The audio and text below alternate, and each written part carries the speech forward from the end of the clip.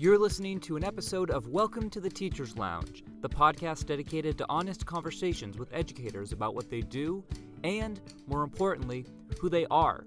I'm your host, John LeMay, and I'm here to highlight the complex and rich lives led by teachers with diverse interests, identities, and stories. Hello, thanks for joining me for another episode.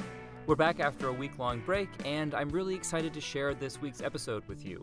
This week, I speak with Kristen Ozana Doyle, a high school social studies teacher at Pembroke Academy, a public high school in New Hampshire. Kristen is also my former social studies teacher from when I was a student at Raymond High School, so it was really awesome to get a chance to catch up with one of the best educators I've ever had. We discuss what it was like for Kristen to go back and teach at her alma mater. Kristen shares how she came to the decision to not discuss her political views in her classroom and what informed that decision, and we discuss the experience of watching students grow and go on to live their lives beyond high school. Plus, Kristen and I share some memories of our time together in Raymond High School, and she shares what I was like as a student and what it was like to teach me back in high school. If you enjoy my conversation with Kristen, please give the podcast a rating on iTunes, Apple Podcasts, or Stitcher, and maybe take a minute or two to write a quick review and say what you're enjoying about Welcome to the Teacher's Lounge. And, as always, please feel free to share the podcast with someone that you know who might enjoy it. Without further ado, here's my conversation with Kristen. Hey, Kristen, welcome to the podcast. Thanks for joining me. Hey, John. Thanks for having me. Oh, of course. So I'm just going to recognize right off the top, you are the second former teacher that I've had on the podcast. The first one was your former colleague, Randy Lacasse. So I'm just really excited to have you on as well and continue this installment of having my former educators on the podcast and sort of getting to know you in like this other aspect and as someone who also teaches. So I'm very excited to see where the conversation takes us. Absolutely. I'm kind of bummed I have to go after Mr. Lacasse. He's got big shoes to fill.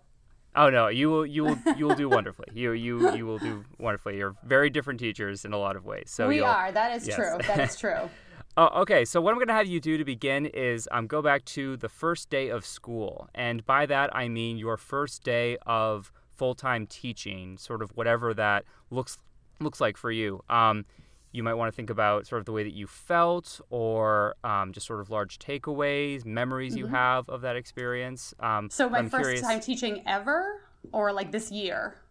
So the first time teaching ever, like what you would identify as your first day of being a teacher. Okay, so my first day of being a teacher was at my old high school, my alma mater, Raymond High School, and it had been, I guess, 5 years since I had been there. I graduated from high school in 1997, and then I did 4 years of undergrad at Colby Sawyer College, and I was hired by my former teacher to take his position when he left to go to Pembroke Academy, and more on that later.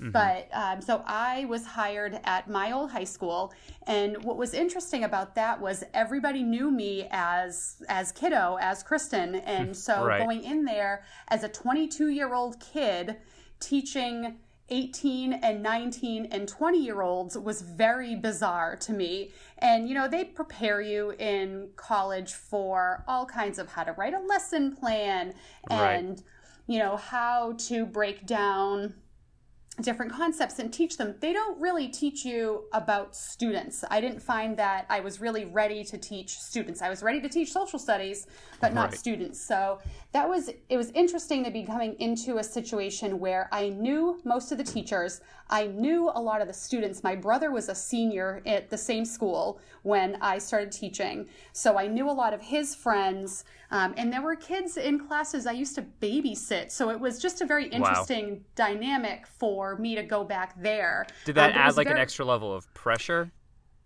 Not so much pressure as I guess it was almost a comforting factor, I guess, that I knew a lot of people and then they were very supportive of me. So I knew that there were always going to be people there to kind of cushion me, to make sure that if I kind of messed up, they were there to kind of help me along. So that was actually kind of nice in that regard. But, within the first 2 weeks of teaching, September 11th happened. And so that kind of was a whole new kind of baptism by fire, where you've got kids going through the hallway that were crying. They had no idea what was going on. And back in those days, we didn't have the internet readily accessible in our classrooms. We had little TVs that you would wheel in from the library. And I distinctly remember, I sent a student to the office. He kicked a piece of paper and it broke the light on the ceiling because the shoe flew off. And I had sent him to the office, and the paraprofessional went to check on him, and she came back with a television. I'm like, what is this woman doing? And she's like, oh, there was an explosion at the World Trade Center. So we put the TV on just in time to see the second plane hit.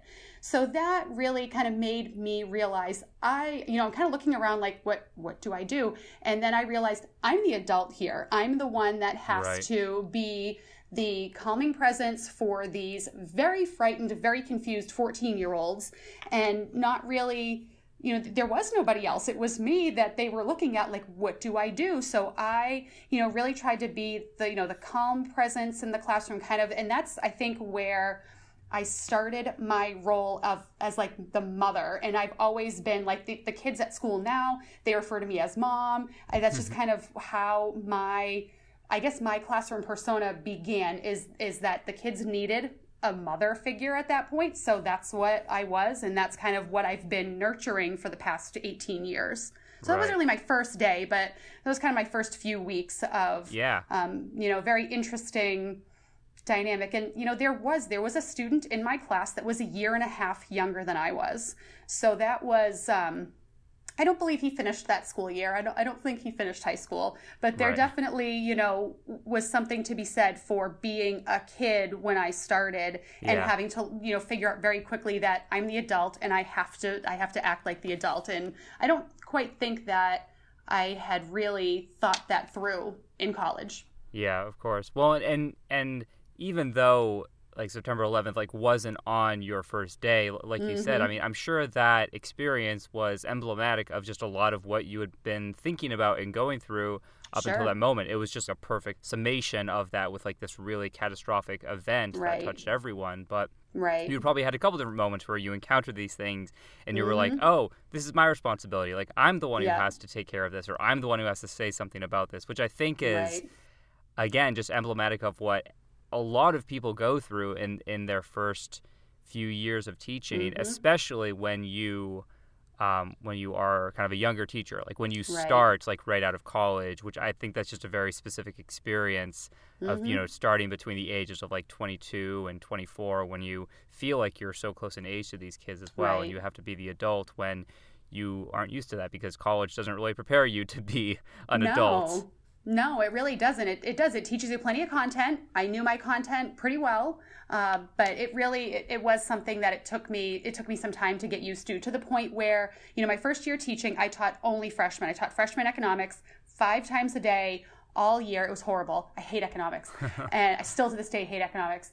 But I taught that freshman class. I taught every single one of those students. That was the class of 2005, and I also advised that class. So that was my first year teaching. I jumped right in. I advised them, and then their sophomore year, I taught all sophomore level courses. So some of those kids, I had them all again the next year. And then junior year, I taught junior level classes. I taught U.S. history. And then senior year, I taught upper electives. There were some students that graduated in 2005 that I had every single semester of their high school career. I mean, and Raymond High School, it's a small enough school that is possible. But, there were some kids that I'm like, I just can't escape these kids. Yes, yeah. No, and they probably felt the same way. So but you know what? I remember distinctly in the yearbook that year, one of the students, Tyler LaRoche, from the class of 2005, had said something about, we don't think of Miss Ozana as a teacher. We think of her as a friend that gives us tests. And I think I really did grow up with that class. I mean, I watched them go through school. I probably messed up more times than I did things correctly with them.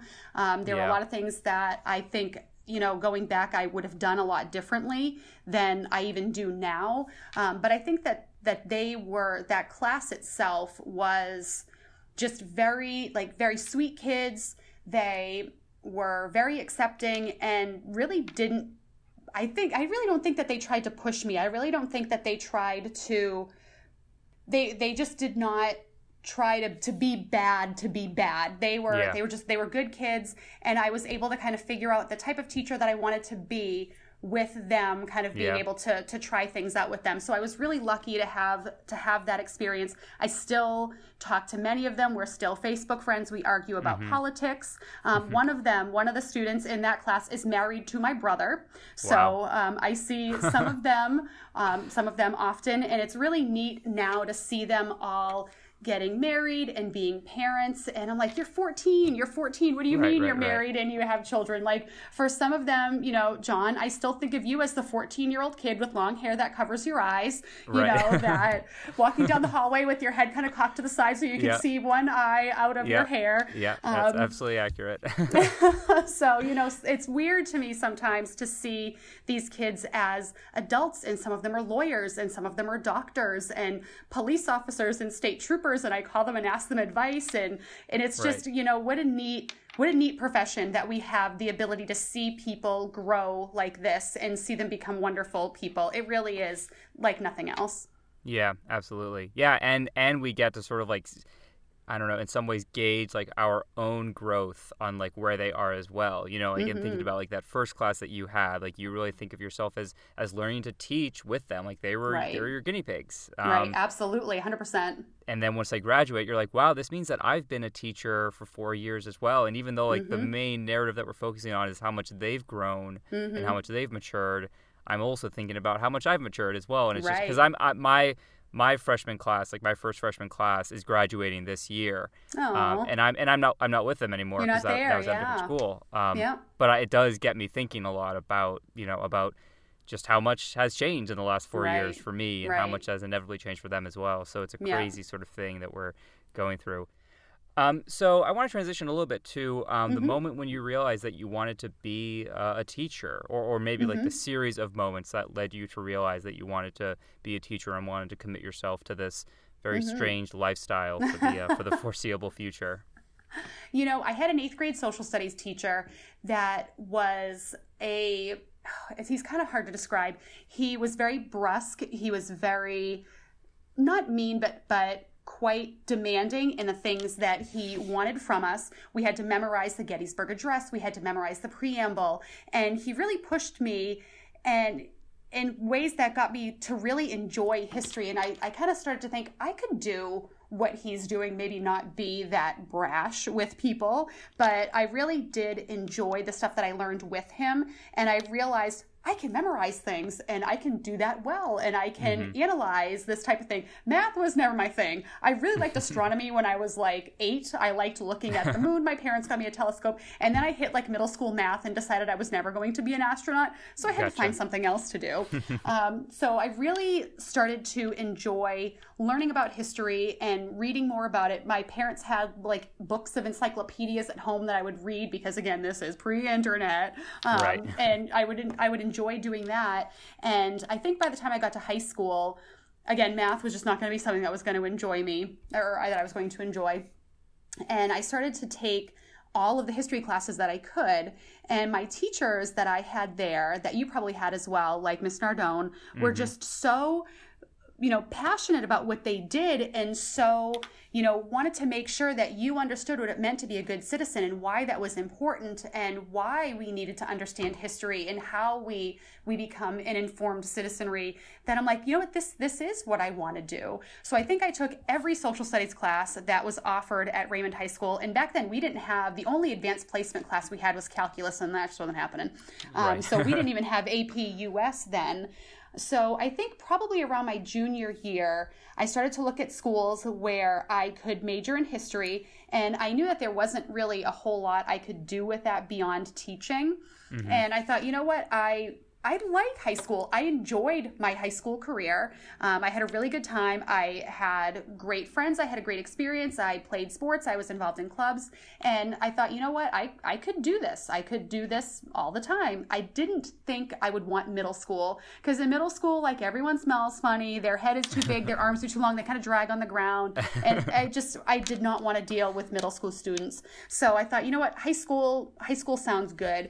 Luckily, I got accepted to the schools that I applied to. I got pretty good financial aid.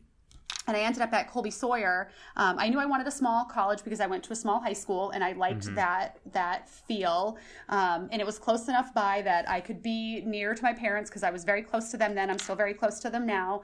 And I loved it. A lot of people that I went to college with changed their major. I didn't. I stayed with history secondary education, and the program there was structured in a way that, since it was essentially a double major, a major in history, society, and culture, and then secondary ed, it was pretty much prescribed what I was going to take from my freshman year to my senior year. Because being a small school, this class is only offered in the spring of odd-numbered years. So you either take it as a sophomore or you take it as a senior. So it really was very much laid out for me when I got there what I was going to take. I mean, there were a couple things here and there that I could have made some changes to, but for the most part, I loved my experience from the beginning. The only class that I hated was economics.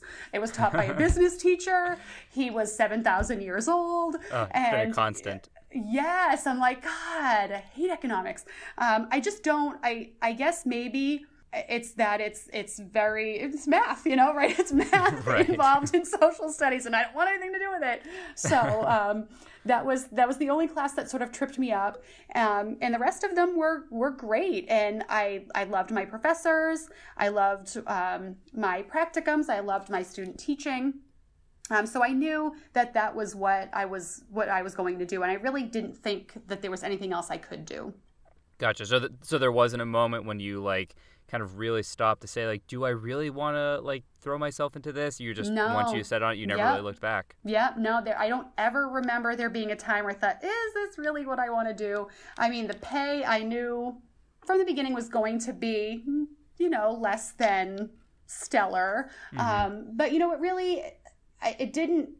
I knew that I was going to love what I did, and if I didn't, then I wouldn't have been able to do that. And even now, I don't know if there's anything else I could do. No, I could be a personal organizer. I could do that. Yes, you could do that. I know that for a fact. I could be a life coach. I could do that. But I love seeing students every day. I love hearing their stories. I love. Seeing their, you mean this is why we do this, or that's what, I have a lot of those moments right now. I teach psychology and sociology to juniors and seniors, and they really are classes in which the students are like, oh, wow, that is why that's the way that is, or that's why I am the way that I am. So to be there, it might not be the formative years. It might not be I'm learning how to count, or I'm learning my ABCs, or I suddenly understand multiplication, but it definitely is. It is a great way to see students begin to think in different ways and think in more of those abstract kind of real life ways than just, kind of the concrete things. Totally. I mean, I took psychology and sociology with you, and I absolutely echo that. That I remember a lot of things from that class, and a lot of moments when I started to actually think wow, there are these really abstract concepts that we see enacted in everyday life, and is a way of organizing the way that our minds work, or the way that our society is made up. So absolutely, it definitely carries over. So going back a little bit farther, I'm curious about what you were like as a student and what you were like as a learner, and I'm curious about ways in which that's informed your own teaching experience or practices, or ways that it's made you rethink certain aspects of that. I'm curious about what kind of student you were, although I feel like I know what kind of a student you were.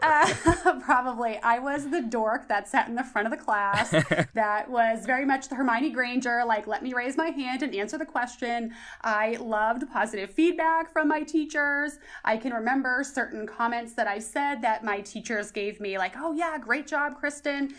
So I think that has sort of stuck with me, that there are, and I was never top of my class. I graduated 11th in the class. So, I wasn't top 10. I just barely missed it. But I definitely was a student. I did try to challenge myself by taking a lot of classes, and by taking ones that were challenging to me. I was not going to take physics because that just wasn't going to happen. But I took anatomy and physiology instead, which was great because that was all memorization. I'm I could do that. And I wasn't going to take AP Calc, but instead I took advanced algebra and trigonometry. So I took 4 years of math when I knew that I didn't need it for social studies, but I'm you know what? It's probably important that I know these things. So I took 4 years of math, 4 years of science, 4+ years of social studies because all those other classes in between there. And of course, we had to take our 4 years of English. But I remember having a conversation with Miss Koch, my English teacher, in my sophomore year. And I was taking with her at the time, I was taking Shakespeare. And I said, maybe I'll take an easy class next year. And she said, no, you won't. You are taking British literature and you're taking gender, race, and class. So I wrote that down. I'm taking British literature. And back then we had GRC 1 and GRC 2 and Britlit 1 and Britlit 2. And I took all 4 of those classes because that's what my teacher told me was going to be best. And right. We know how persuasive that Mrs. Koch can be. Yes, we do. So, yes, but I was lucky enough that I had teachers that saw in me things that I might not have been able to see myself at that point and pushed me toward classes. Because if they let me, I would have taken like a pop lit or a children's lit. Sure. And, right. and my teacher said, no, you're not going to do that. You're going to take classes that are going to challenge you and you're going to enjoy them. And I did. I loved Silas Marner. I loved The Rime of the Ancient Mariner. I did not love Ethan Frome. I did not love Ethan Frome. But I digress. It's a slog. It's a little bit of a slog. Oh, it's so bad. But, I was lucky that I did have teachers that pushed me and made me want to do better. And I remember that now. And I do try to push my students to do the same, to try to excel, even when they can take the easy route. Why would you? Why, try to push yourself and see where it takes you, see what types of new interests that you come up with. So that is something that I definitely think of now. And I really do try to inject those positive comments in my classes and try to make personal connections with my students because I had that all through high school. I felt those personal connections with my teachers. I felt like they wanted me to do well, that they genuinely cared about me, and that even after I graduated and went back, because that was the thing to do in Raymond. You graduate and then you go back and whatever. Right. And I felt that even then they were interested in how I was doing. So I really do think that is what separates some teachers from others, is the ones that the kids can tell, right? You were a student once. You can tell as a student the ones that care about you and care about their craft and the ones that don't. And the kids naturally gravitate toward the ones that they feel are the most invested and the most invested in them. But I absolutely was the kid that loved school. I loved to study. I was an athlete while I was in school. What did you play? I played volleyball in the fall and I played softball in the spring. And then I skied in the winter, although we didn't have a ski team. It was just like a recreational thing. So I was active all the time. And I was active in National Honor Society. So there were plenty of things that I did that I enjoyed doing. I had a great friend group. And, we were the kids that really wanted to do well while we were in school and really didn't do bad things. Like we didn't, we stayed on the straight and narrow, because that was kind of how we were raised, and that's kind of what we were going to do. And that's what we did. Yeah, I think in a lot of ways our high school experiences kind of mirror each other, because I think of myself in kind of similar terms, right? In the sense that like I was a good student and I worked really hard, but I also there were some things that really were hard for me, and I had a ceiling for sure, and I hit my head against that ceiling several times, even in high school and definitely through college. But I think that's kind of like the best combination in a sense, in terms of being the kind of student who worked really hard, but also like you were very aware of the fact that you had limitations, right? And in a way that not everyone is, right? Like there are kids who are at the very top of their class, like in a school like Raymond, who won't feel themselves like particularly challenged, at all times, right? Like they'll just like kind of if there's a class, they will get an A in it, or they will get as close to 100 as possible. So I think it kind of makes you able to empathize and sympathize like with so many different types of students, because it's easy. And I get parents all the time asking me like, oh, I'm sure that, or they'll say to me, like, I'm sure that you were really good at everything in school, so you might not understand that my kid isn't good at everything. And I'll say, like, no, I actually wasn't. And I totally understand, and even, like, coming from, like, a family where, like, not everyone was super good at school, in all aspects. So I think it does help to kind of be grounded in a sense and know sort of what your students can be going through at different times. Sure, absolutely. And I sometimes wonder, I know that there are teachers that I work with, that I worked with in Raymond, that I work with at Pembroke, that say that they are a good teacher because they were a bad student. And they kind of, they know how to reach the kids that struggle and the ones that have the giant chip on their shoulder because that was them. So I think there's something to be said for that too, that people who kind of know what it means to have a not so great experience and how they can kind of, attack that from kind of like a different perspective. So I think that, we work with our strengths. We work with what we know and with what we have.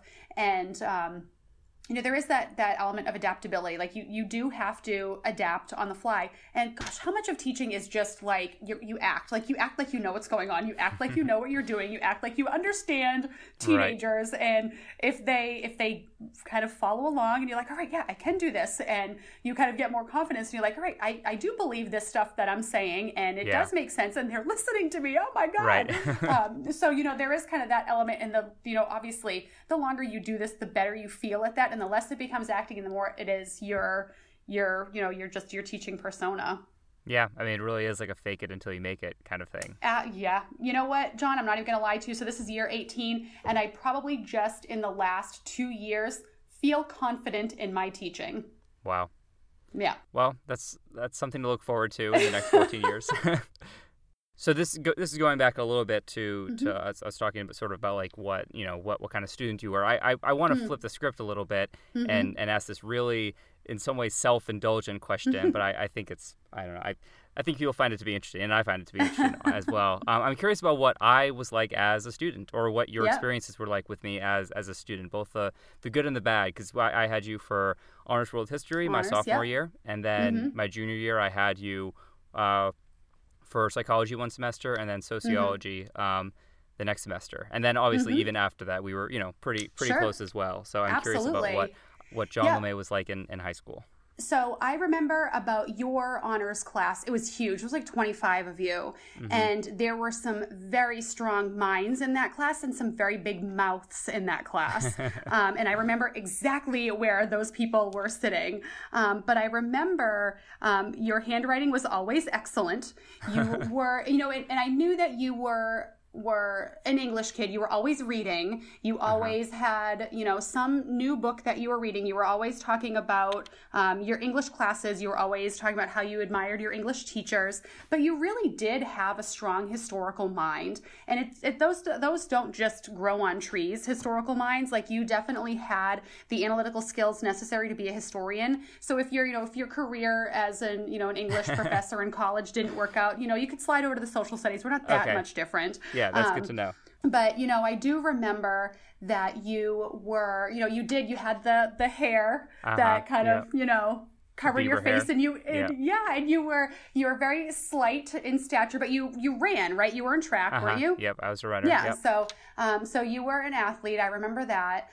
You always had your work done. It was always done. It was always done well. And there was a kind of constant battle for supremacy with Jake Levitt, with who was going to be the bigger mind in those classes. All right, so like which kid is going to come out on top with the grade on this test or on this paper? But it was never and we were very good friends as well. Yeah, sorry, in a good natured way, And Jake's doing well for himself too. So, but you two were very different kids. You were very different young people, even though you were friends. And you had a wonderful friend group, a wonderful, wonderful supportive friend group that you could be free to be yourself. You were a little bit different than some of your other classmates where, you were very devout in your faith, and a lot of kids in Raymond weren't, and you were never shy about your faith, and it was never anything that you threw in anybody's face,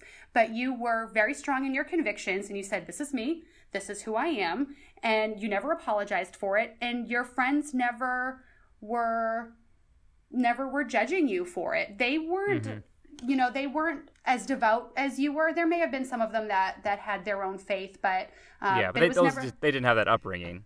No, right, exactly. And it was something that you felt very strongly about, and it was something that I admired you for, because there wasn't a whole lot of that in Raymond. There weren't a whole lot of kids who were very strong and were vocally strong in that regard. And I think that we kind of have lost some religiosity in our country, and we talk about that in sociology when we talk about social institutions, and we look at certain parts of the country where religiosity and even church membership is still strong, and other areas where it's not. And New England is an area that is kind of falling back a bit.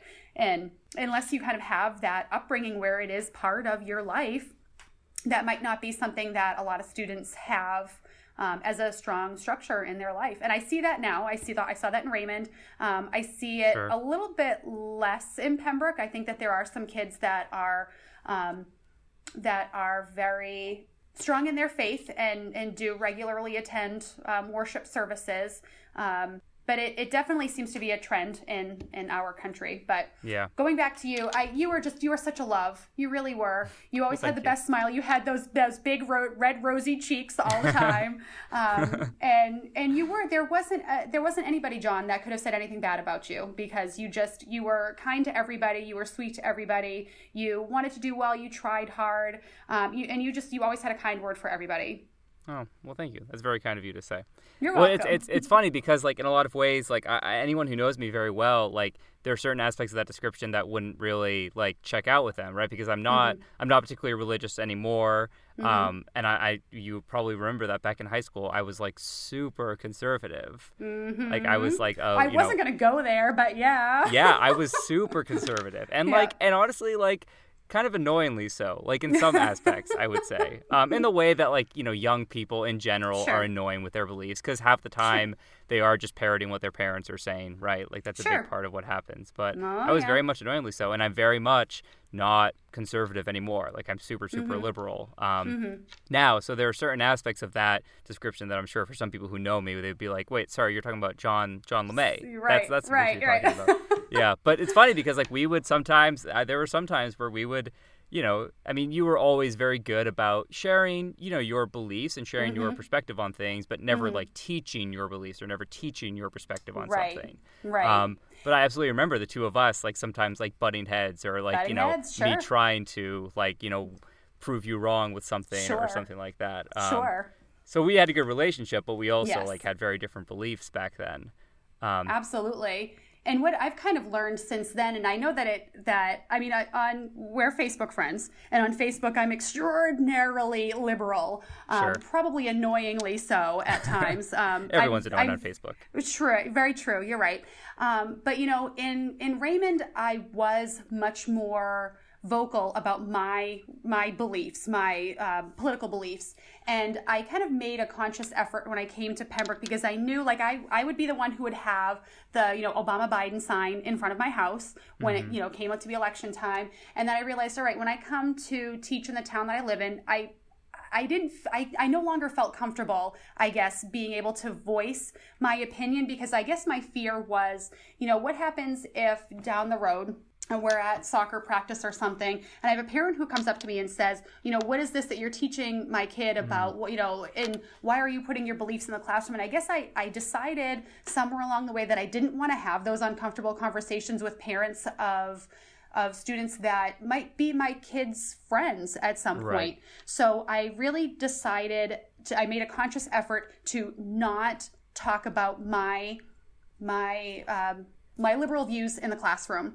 And so, the kids will ask me, how do you feel? And I say, well, that's not really, I want to know more how about you feel. I want to try to help them to figure out what they want, rather than me kind of putting my opinions in there. But I do play devil's advocate from time to time, and I played devil's advocate so well a few years ago that in 2016, that there was a woman who was working in my classroom at the time as a para, who was at a Trump rally, and she sent me a video, wish you were here. And I'm like, oh my God, I played it so well that I feel like I'm telling people I'm on the other side. So I try to tone that down a bit. But you can't win either way, apparently. Yeah. So I thought, I'm like, you know what? So what I teach my students is we always speak of the presidency, that we speak of that office with distinction. So he's always President Trump. He's always President Obama. Whether we like the person or not, we speak of the office with distinction. And we know that that is the highest, highest office in the land, and that we hold it with reverence, whether the person who holds that position holds that opinion of it or not. That's kind of how we are. And what's very difficult from time to time is when students, like you said, obviously are espousing views that they hear at home, and the views are just blatantly wrong, are incorrect. And that's when you really have to kind of tiptoe, because you know that what you're basically saying is your parents are wrong. And for some of these kids, their parents are everything to them. And I don't want to step on parents' toes. I, again, don't want to have those conversations with parents about what I'm, the liberal crap I'm throwing at their kids. So I really kind of just try to walk the line carefully and try to get the kids to figure out, why do you feel that way? What makes you feel? And there have been some students at PA that I've been able to kind of have conversations with, that I have been able to kind of share my political views, but it hasn't been on a whole class level. It's sort of been, we share this about this particular issue. I mean, like guns are pretty big, and, talking about that with public schools and schools in general.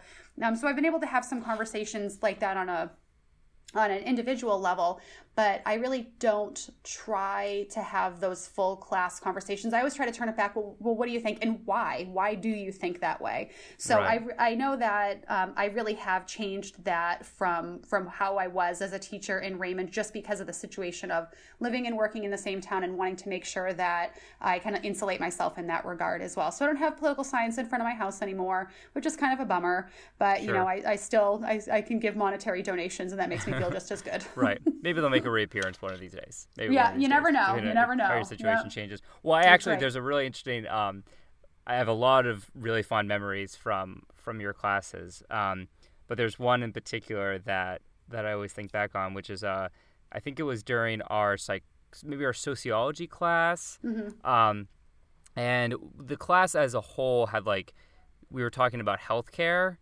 and I think the majority of the class, it being Raymond High School, was talking about how essentially the government shouldn't pay for healthcare. That was just the position that most people in the class had taken. And I don't think you were arguing I think in some ways you were probably playing the devil's advocate, but also arguing about something that you were arguing for, or discussing something that you feel very passionately about. And that day you happened to you got pretty upset. You got pretty upset about it. And I remember after class, and this is where I guess I could be nice at times. I came up to you or maybe it was after school, but it was after everyone has gone, and I came up to you and I was like, "Hey, Miss Susanna, are you okay? Is everything okay?" And again, you probably were not super upset, but I could tell. And and you were like, "Yeah, no, it's okay, John. I just haven't really been feeling that well lately." And I just want to preface this by saying this was not an okay thing for me to say as a 15 or 16-year-old, but it was the kind of thing. And I just jokingly, I said something about is there a little Hosanna on the way or something like that. Yeah. And you were like, "Shut the door." And so I shut the door, and you were like, "If you tell anyone, I'm going to kill you."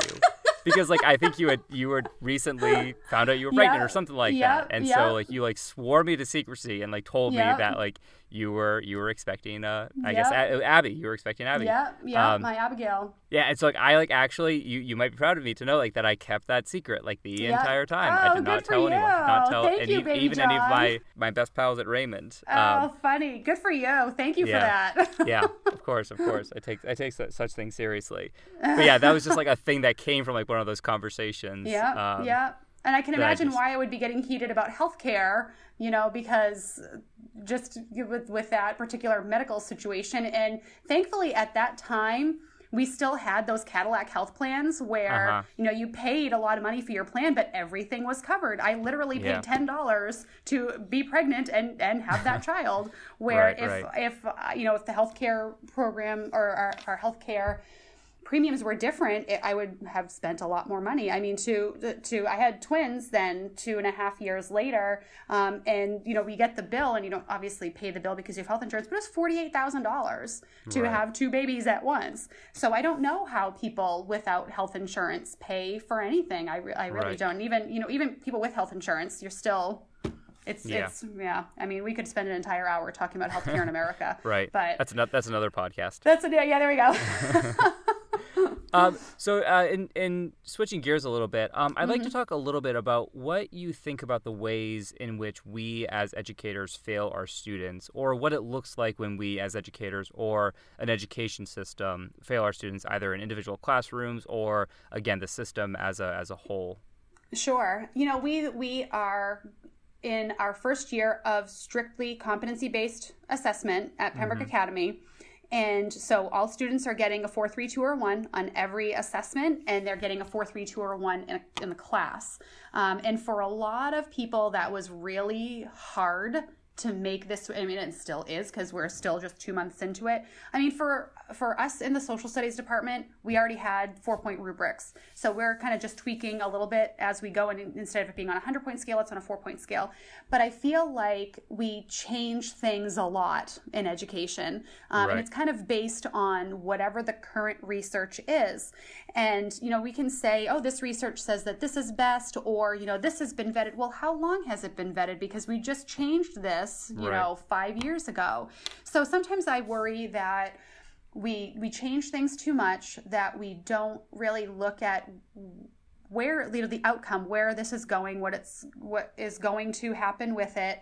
And then, and I think we did this with your social class. We look at other countries like Finland and what are they doing? And it's not just their education system. I mean, they're expected to be independent at a lot younger age than we expect our young people. I'm trying to remember if your class would have read any of Amy Chua's book, the Battle Hymn of the Tiger Mother. I think that might have been published. I don't think so. Yeah. No, she's a lawyer and Chinese American, and has 2 daughters that she was trying to raise in a sort of strict Chinese fashion. And, other American mothers around her were, why are you doing this? And looking at different cultures, I guess, taking the sociology teacher perspective, other cultures do things a lot differently than we do, but it's not just teachers. We can't just say that it's teachers that teach differently. It's society that is different. Yeah. So, I do think that we change things around quite a bit in education, and that we kind of just don't stick with something. It's kind of like a running joke. All right, well, how long is this initiative going to be around before we change to something else? I mean, I remember when rubrics were new, when you kind of just like, okay, this looks like an 85, this looks like a 72, and there was no descriptors that went with it. I remember writing rubrics in the beginning thinking, oh my God, this is so hard. How am I going to grade with this? And now I couldn't even tell you how to grade without them. So that's been one of those initiatives that stuck around for a lot longer than anybody expected it to, or at least anybody that I was working around at the time. But there are other things that we've sort of seen come and go that I kind of just, I'd like to just be able to do something for a little while, learn how to do it well, and then, be allowed to kind of make changes to it. Like with my rubrics, I'm always changing my rubrics. I have a note right now of rubrics that I need to change this evening, or things that I need to change based on feedback that I got from students where I didn't really like how this turned out. So I need to change some of the descriptive language there. But I mean, I think that, 18 years of teaching, I'm just starting to feel like, all right, my rubrics are pretty good.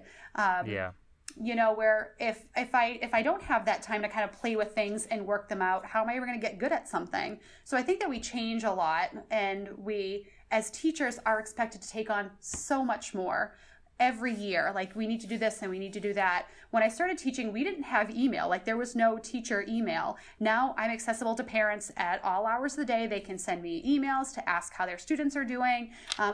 Here is Johnny's project. He forgot to turn in. Here it is. So, I mean, I think that we as teachers are expected to be a lot more accessible now than we ever used to be. And our day shrinks. The time that we have with whatever outside of school is drastically diminished because we're expected to, respond to those emails right away. Or, I got 50 psychology projects. Well, I would have got 50 psychology projects if all the kids turned them in, but they didn't. We know how that works. So I probably have, 30, 35 developmental scrapbooks to grade that I'd like to get done before I see my kids again on Wednesday. So I'll split that a little bit between tonight and tomorrow night. But it's hard with the amount of time that we're expected to get things done and to do them really well.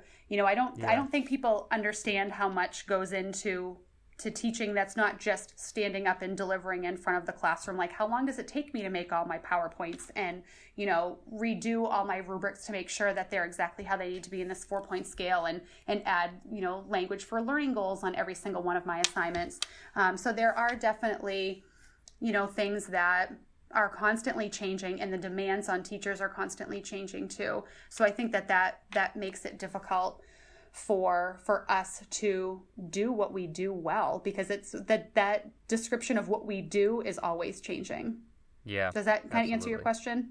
It absolutely does. Yeah, because Okay. it taps into ways in which we fail our students, but also ways in which we fail our teachers. And that obviously translates over to how our students feel they're being taken care of, and our teachers' ability to take care of our students. So it all absolutely connects. And I think, just this idea of change and how quickly things change and how quickly we are expected to adapt to the changes, and our students as well, because in a lot of ways our students are just getting comfortable with one particular model of learning, and they're doing that. They're changing just throughout the day, right? They're changing from one class to another class and one teacher to another teacher. So there's a lot that's going on there when we're also expecting them to learn and take advantage of these formative years of their lives. So we're asking a lot of them. I had a conversation with a student of mine that just graduated from PA last year. She's a freshman at UNH. She was one of my advisees. She was in my advisory for 4 years. I got to know her very well. And she took my psych class,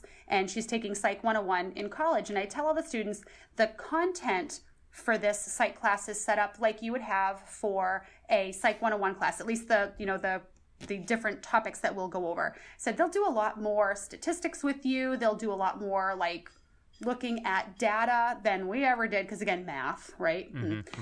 But I would always, the summatives at the end of every unit were, how can you apply this information to you? Like, how does psych apply to you? And she said, that was great for her in high school. And she was saying how she was studying for a big psych test. I said, well, what does it look like? She goes, it's going to be like 200 question multiple choice. And I'm just like pulling my hair out, because I said to her, I'm like, I'm really sorry that I, as your psych teacher, didn't prepare you better for those kinds of tests. And she said, well, college and high school, there's a huge gap there, right, between what we expect in high school students, because we as educators try to be progressive, and we try to, look at the latest research and what works best for young minds. And I think college professors want to write, right? They want to research and write, but they just want to talk to the students about the material, and the kids are expected to take notes and regurgitate on it. So there is a huge difference between what we expect high school students to do and what we expect college students to do. And I don't know how we bridge that gap between the two. I don't know who bends, but I know that there is kind of a pretty, I guess depending on where you go, a pretty large disconnect between what they get at the high school level and what they get at the college level. And I think that might be a failure on both of our parts as well. Yeah, absolutely. That totally makes sense. So we'll move into the final stages here, and then I'll let you get to grading your developmental my scrapbooks. Yeah. So I'd love to hear just a little bit about something that you feel that, you said that you're in your 18th year of education now, and or even teaching for 18 years, and you're starting to really, some things are just starting to really click in a lot of ways. But I'm curious about what are some large takeaways that you've really stumbled upon in your time as an educator, or something that you constantly remind yourself, or something that you found yourself reminding yourself of, or potentially something that you would communicate to like a young educator or someone who's just starting out. Like, this is kind of like the big thing that you need to keep in mind as you navigate this profession. I guess what it would be is that you can never stop learning as an educator. There's always new things that you need to be learning how to do. I'm in the middle of my master's right now to get my principal certification. Not that I ever intend to be a principal, but you never know. Yeah. I honestly don't see myself in a school outside of the classroom, but I figured I might as well. Right. So I took a class a few years ago on classroom assessment. And I think I was pregnant with the boys. So this was 2012. So at that point I had been teaching for 11 years. And even after all that time of teaching and thinking I knew what I was doing, creating assessments and grading, I really was sort of blown away by what I was learning from other teachers and from my professor, who was at the time our elementary school principal, Mr. Math teacher Legallo. Do you remember Mr. Legallo? I don't think I ever had him. I was homeschooled until 8th grade, so. Oh, okay, yeah. No, he was, I believe he's now either a superintendent or assistant superintendent somewhere, but he was my professor at the time. And, we had conversations about standardized testing, which I still really don't agree with. But, and other types of assessment and, why do we assess students? What are we trying to get out of the assessment? And it really was... I think the first few years we teach, it's all survival, right? How am I going to survive this day, this week, this month, this unit? And then once we kind of get a better understanding, a better command of our content and our skill and our practice, we can begin to hone that a bit. Yeah. And I guess one of those things that I never really honed was assessment. What was I looking for kids to be able to do? How did I want them to be able to demonstrate their knowledge? So that was really interesting for me. Was, this is not, I kind of had a realization when I took this class that I'm never going to be a good teacher unless I realize that I'm going to have to keep learning. I'm going to always have to do new things. I'm always going to have to be finding different ways to connect the content to the students, to real life examples and different associations to things. So I guess that's what I would tell teachers is survival first, new teachers, survival first, self-preservation, and then to realize that we're never going to be perfect, but we can keep working toward being better teachers every day. Yeah, and that absolutely resonates with me as I sort of am beginning to step, beyond that survival phase in some aspects. It's nice to just kind of feel like you've got your head above water and it's like, all right, what can I start to think about? What do I want my students to be able to do? And it takes a while. And I don't think they tell you that in college. I don't think that they prepare you enough for how unbelievably all-consumingly difficult those first few years can be. Yeah, it's true. And how to tell people that without scaring them away. Right, absolutely. So, I think that their student loans scare them away enough. Yeah, exactly. Okay, so the very last thing we're going to do, I have a little bit of a challenge for you if you are feeling up for a challenge. Yay. So what I'm going to ask you to do is capture your essence as an educator, sort of pitch yourself as a teacher to the best of your ability in 30 seconds.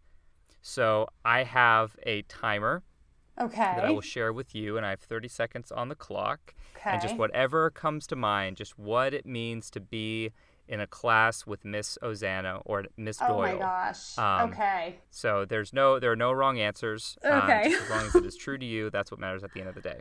Are you ready? I'll count you in. I'm ready, yes. Okay. All right. So 30 seconds on the clock, and I will count you in 3, 2, 1, go. Okay, so I am the zany mom that loves history, loves anything social studies, and will drag you kicking and screaming over the finish line so that you will be successful in my class and that you will come to have, if not a love, an appreciation for all things social studies, and you'll be entertained along the way. And maybe hear some swear words every now and then. Perfect. And you have 2 seconds left. Yes, I remember. I don't know if it's still your preferred one, but I remember the word bastard being. Yes. Oh, little bastards everywhere. Yes. I love it. I mean, now I do try, because we don't swear in front of our children, like the children I gave birth to. So in class, I'll oh sugar, oh dang it, every now and then, and sometimes I'll a muttered F word will be said, and someone will hear it. I'm like, oh crap, they heard me again. But, right. It's whatever gets you through the day. You need that release every now and then. Every now and then, yes. Okay, so what I'm going to have you do is move into the second round, which is you pitching yourself as an educator or capturing your essence as an educator to the best of your ability in 10 seconds. 10 seconds? 10 seconds. Oh my gosh. So I have 10 seconds on the clock, and if you are ready, I will count you in 3, 2, 1, go. I love history. I love young people, and I will love history and young people. Perfect. Great. If it ain't broke. That was hard. Oh my gosh. Wow. Don't worry. I'm not pretending that this is easy. I haven't had to do it just yet. But I am under no illusion that what I'm asking you to do is anywhere within the realm of ease. Yeah. So now what I'm going to have you do is just capture your essence as an educator to the best of your ability, just using one single word. Energetic. That's perfect. That's perfect. And it checks out for me. I can verify that all of this is 100% accurate. From the zany mobness to the right. swearing to the energy to all of it. It's all there. It's all there. Yeah, that's the whole package. Awesome. Yes. All right. Well, thank you so much. I really appreciate you taking the time to talk to me. It's awesome, as I said at the top. It's awesome just getting to know you as, someone who is in the same profession as me, and it's awesome sort of hearing a little bit kind of behind the scenes of stuff that I think intellectually I knew was going on while you were my teacher. But it just it puts it all sort of in an interesting perspective. Sure. And I always cite you as one of my favorite teachers that I've ever had. So I appreciate everything that you did for me, and I think you had my older brother in class as well. Is that? I did. I had Josh. Yep. Yes. So everything you've done for just the LeMays as they went to Raymond High School. Absolutely. As well. Yep. Absolutely. Yep. And you were always a great student, and this was fun, John. Thank you for asking me to do this. This was great. Yeah. Of course. Awesome. All right. Thanks, Kristen. Really appreciate it. Take care. Of course. Take care. Once again, my thanks to Kristen for taking the time to speak with me and for being so honest and generous throughout our conversation. This podcast was created and hosted by me, John LeMay.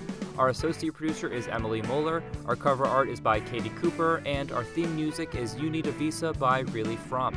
Thank you so much for listening, and I hope you'll join me next Thursday for another episode featuring another teacher and another story.